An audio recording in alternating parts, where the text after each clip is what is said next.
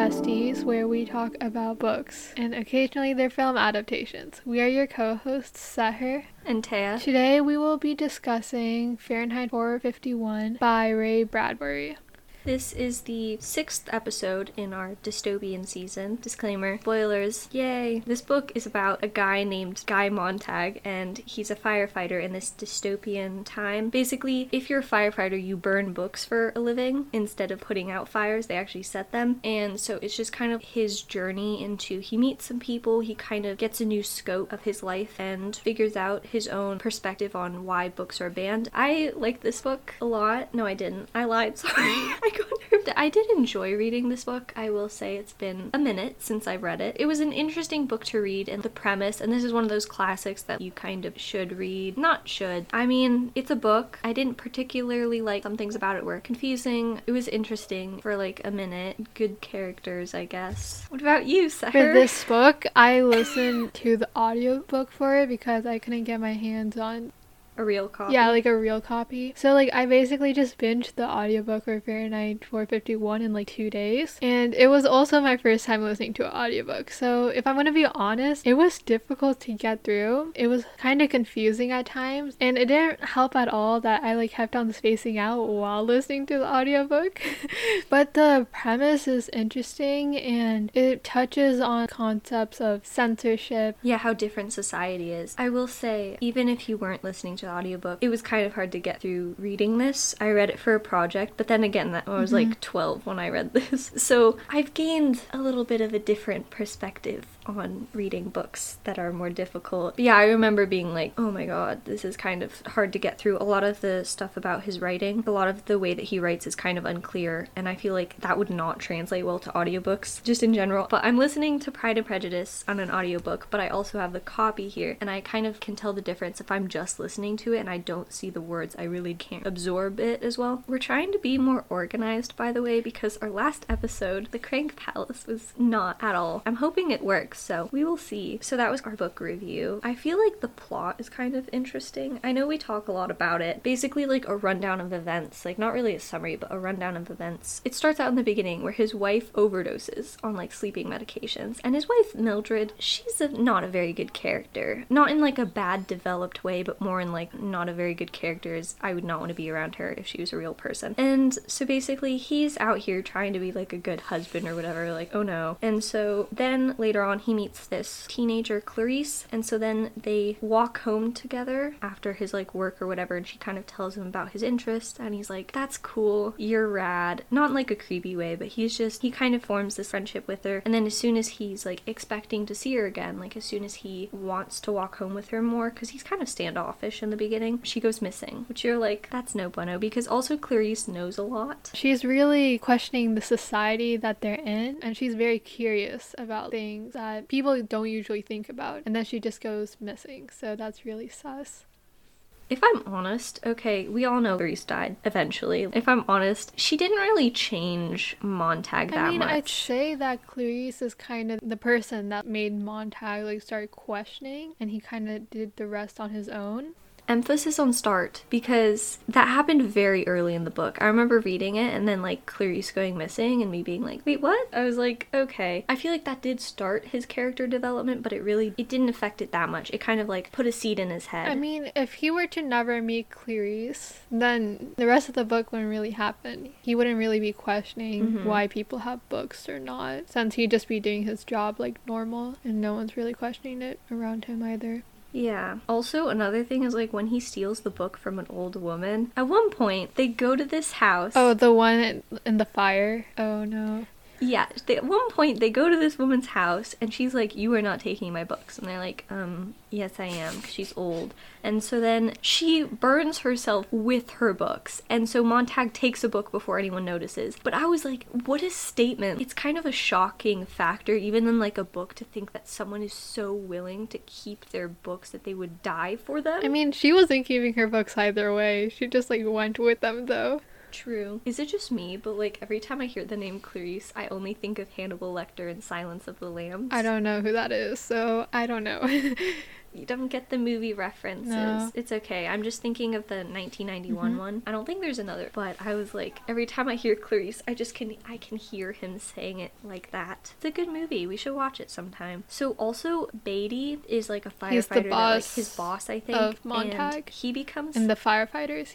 Yeah, and like his work. And so he becomes really sus. He's really sus in the beginning. He kind of said something to Montag about him taking a book when he did, and so he gets kind of freaked out. Then Mildred finds out, which, oh my god. Mildred freaks out, okay, and she's like, this is not okay. Later on, she reports him, and then he goes to work, right? And then he's talking with Beatty, and Beatty's like, yeah, I used to be an avid reader. And I'm like, I'm sorry, but how can someone who was an avid reader become a firefighter destroying them? Which you later learn, apparently he like wanted to die, which doesn't make any sense, but given it the benefit of the doubt here. But yeah, and then so then they like go to his house, right? Oh yeah, and then they go to his house and they burn it down. Yeah, so they just burn everything down, and he is on the run. And then, oh yeah, he also kills Beatty. Yeah, well, he burns Beatty on fire. He like sets him on fire because he's baiting him. It's no bueno. And like, I can't believe Mildred Yeah, I mean, from like Mildred's character, she exposed him, but then again, are we surprised? Not really.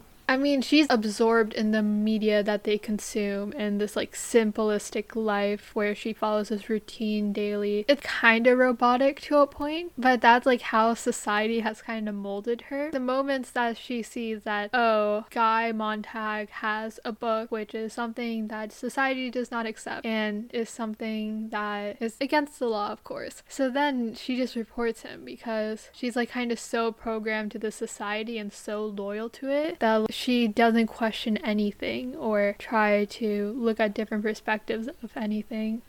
Yeah, I also don't like how she's almost victimized, like she becomes a victim in like that how many times she tries to kill herself, and so then Montag feels responsible for trying to like take care of her, even though their marriage is hanging on by a thread. And so she's quite an annoying character, if I'm honest. For character, I feel like in the beginning, Guy Montag, he just kind of like goes with the flow. He just goes along with anything, and then he kind of later on learns to form his own opinions. His character developed a lot throughout the book. He went from burning books to stealing books and being on the run from the government. Literally the exact opposite. He became the sole embodiment of what he was trying to destroy in the beginning of the book. I mean, he had character development. It's not anything like special. I mean, no offense, but it's not any like out of the blue character development. He just like did a full 360 and went the other way. 180. Sorry. He did a full 180 and went the other way. 360 just goes back to burning books.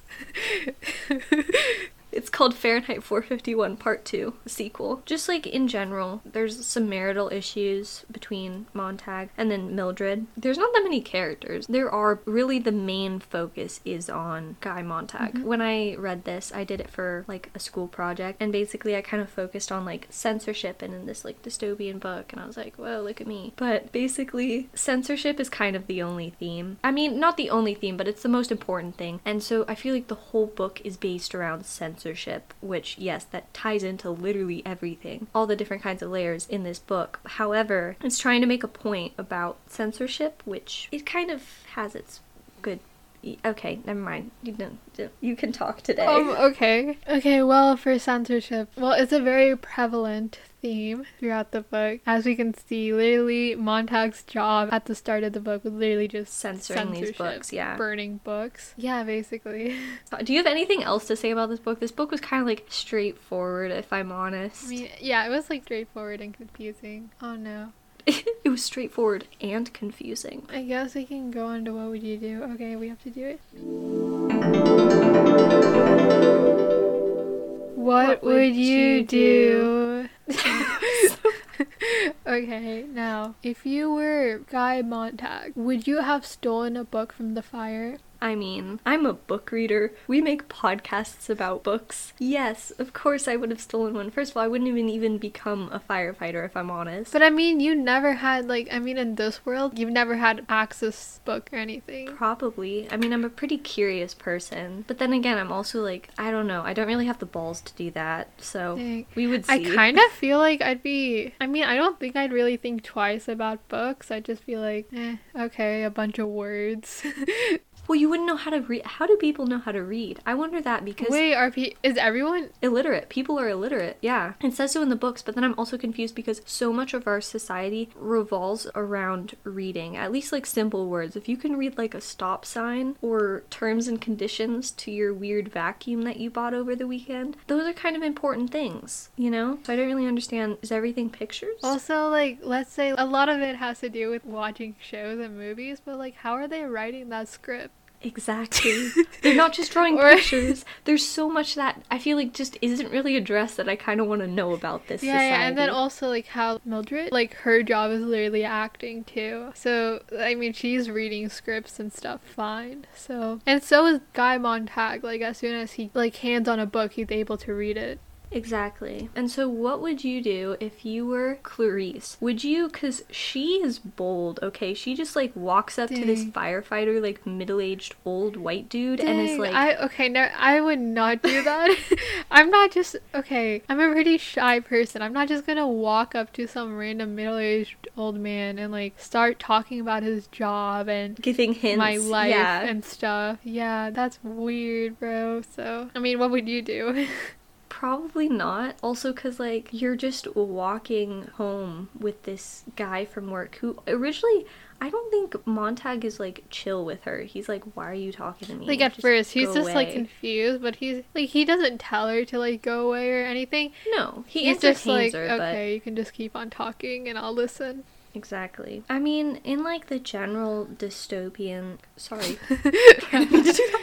Like, dystopian season, Fahrenheit 451 is kind of different compared to a lot of the books we review because, for example, like Maze Runner was quite modern. It's YA book that was recently written. It was written in, like, modern times. So then also, like, there's one other book that's, like, not that recent, but for the majority of them, they do take place in, like, right around now or in the future. But this book was taking place the 1990s or anywhere, like, above that. And because it was written in, like, 1953, right? So there's a lot of things that don't really add up because, like, telephones and the televisions that are, like, so thick you can hide books in them. So I feel like if anyone complains about that, right, think about when it was made. Don't expect things to be accurate. Right? It was like the dystopian for that time. Exactly. So also at the same time, this probably was like super popular when it came out.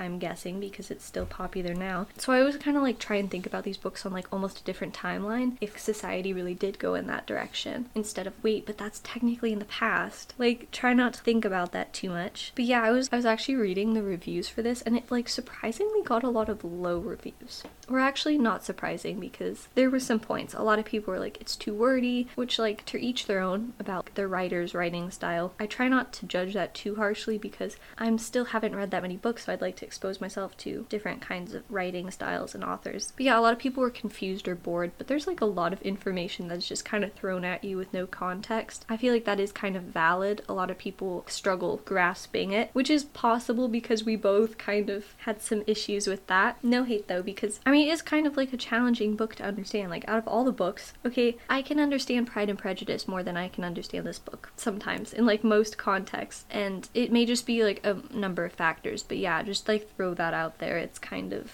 I mean, I guess if you're some like old person who can understand everything and anything they read, go for it. Like kudos to you. But if you're like, especially if you're a young reader, this would probably be more difficult to understand. Not just in like the writing style, but just like how everything is put together. Because I was listening to the audiobook and I was like kind of spacing out, not getting the whole like, so basically because of that, the like ending like threw me off. I'm like, wait a minute, where did this like nuke come from in and stuff because I wasn't really like paying attention that much. But then literally the whole city got nuked, and then Guy Montag is like off with these other dudes memorizing books. Yeah, I'm sorry, but did he just like start a war? No. Or did a war just like start coincidentally? No, the war was already happening. There's this like nuclear war going on, but then this like society and government, they were kind of putting it on the low and stuff because they didn't want people like worrying about it and just living their simplistic and their just sad lives, throwing stuff at them, having them just like consume like BS that doesn't actually matter. And then no one like, because earlier in the book Montag like tried to bring this up with his wife, I think, and like when she was with like her friends or something, and to like engage in a political conversation, but then they didn't. She's like, no. Yeah, she was like, nah, we don't need to. I mean, yeah, pretty much. Yeah, he ends up moving to the country, but it's kind of weird how Ray Bradbury just decided to, oh, okay, we need an ending for this. Let's just nuke the place. Why not? Yeah. Just like nuke the city, which like I don't know exactly how the 1950s were, the early 1950s, but like maybe there was a threat of nuclear war. Because of the like, I forgot what it's called. Stop. But wasn't that, I don't know my nuclear history. That's like the Cold War. Oh my god. Okay, I'm googling this. Cold War. Gosh. The Cold War was, it was between 1947 and 1991. Yeah, so that was basically kind of the inspiration. Yeah, I definitely think that. Yeah, that's interesting. So, I guess the ending just like threw me off with like, it felt kind of weird. Like the ending just, Guy Montag just running away with all also how do all these guys memorize exactly books? Also another thing is they just leave the city in this rubble and disaster, which, okay, one thing about movies or books is where the ending is just them leaving and just letting all the other disaster and waste to leave with these like people that are still there. Well, there are no people, but the people that have to come back and take care of it, because this also like destroyed the ecosystem. Kind of like Maze Runner. Yeah, Maze Runner. Like how the city just got destroyed and headquarters too, and then they just run away and live happily ever after. Like, bro? Okay, do you remember watching The Impossible, the tsunami movie, where they just like, these like rich like British people went to, where was it? They went to Thailand and there was a tsunami. It had like Tom Holland in it. And we were just totally flabbergasted about the ending. They just went on this private jet with their health insurance. They got to leave. Not a private jet. That was a jet from the British government. Because they have like the stuff for like citizens that are stuck in other countries when there's disasters happening. So then they can just pick them up and leave. Exactly. But it just ended with them getting to leave and leaving all these locals with this devastation everywhere. I know. Okay, that's like one thing. This is one thing, weird thing with like disaster movies, like with tsunamis or like storms or something.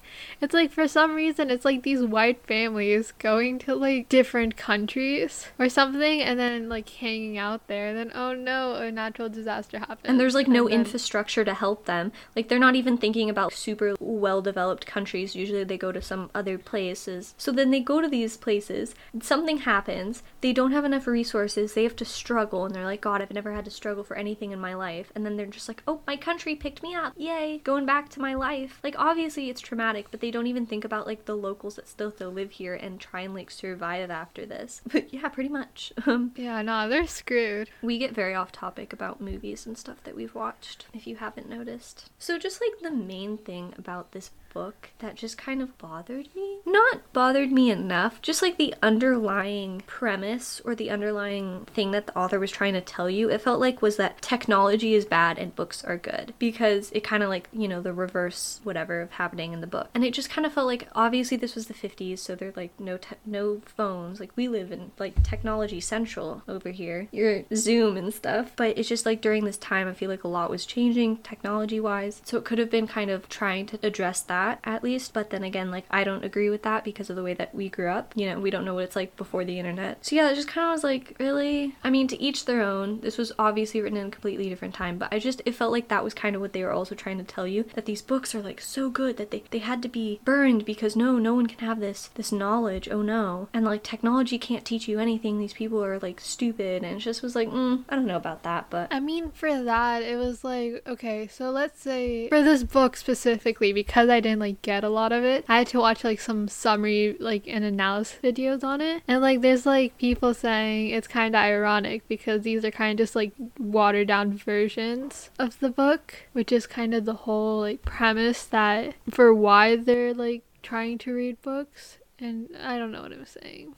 Basically, yeah. There was, no, like, I completely agree with you. Because, like, media, like, waters down stuff to make it simple for people to understand. So they're not exactly, I guess, growing as much as they could in a way is what they're, like, kind of hinting at. Or being as knowledgeable because it's, like, the media is just trying to make people comfortable by watering things down and making it simple to process. Yeah, I also feel like they just kind of they barely, like, touched on censorship in media. Like, they did because obviously, you know, a city got bombed, but just the main thing is about books. And like, I understand there are like educational books, there are non-fiction books, there are fiction books, but it was just kind of like all books as like a baseline, which, you know, some books can teach you a lot more than others. So there's just all that like different variety. So obviously you may find like a Dr. Seuss book that you're not supposed to have, but then you also may have like this encyclopedia for some rare artifact or something. So there's just like so much variety that wasn't addressed. Yeah, that's also confusing because like burning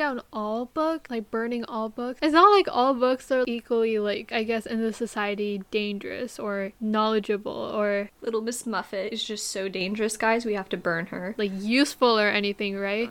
Like, what if there's a cooking book? Why you gotta burn that down too?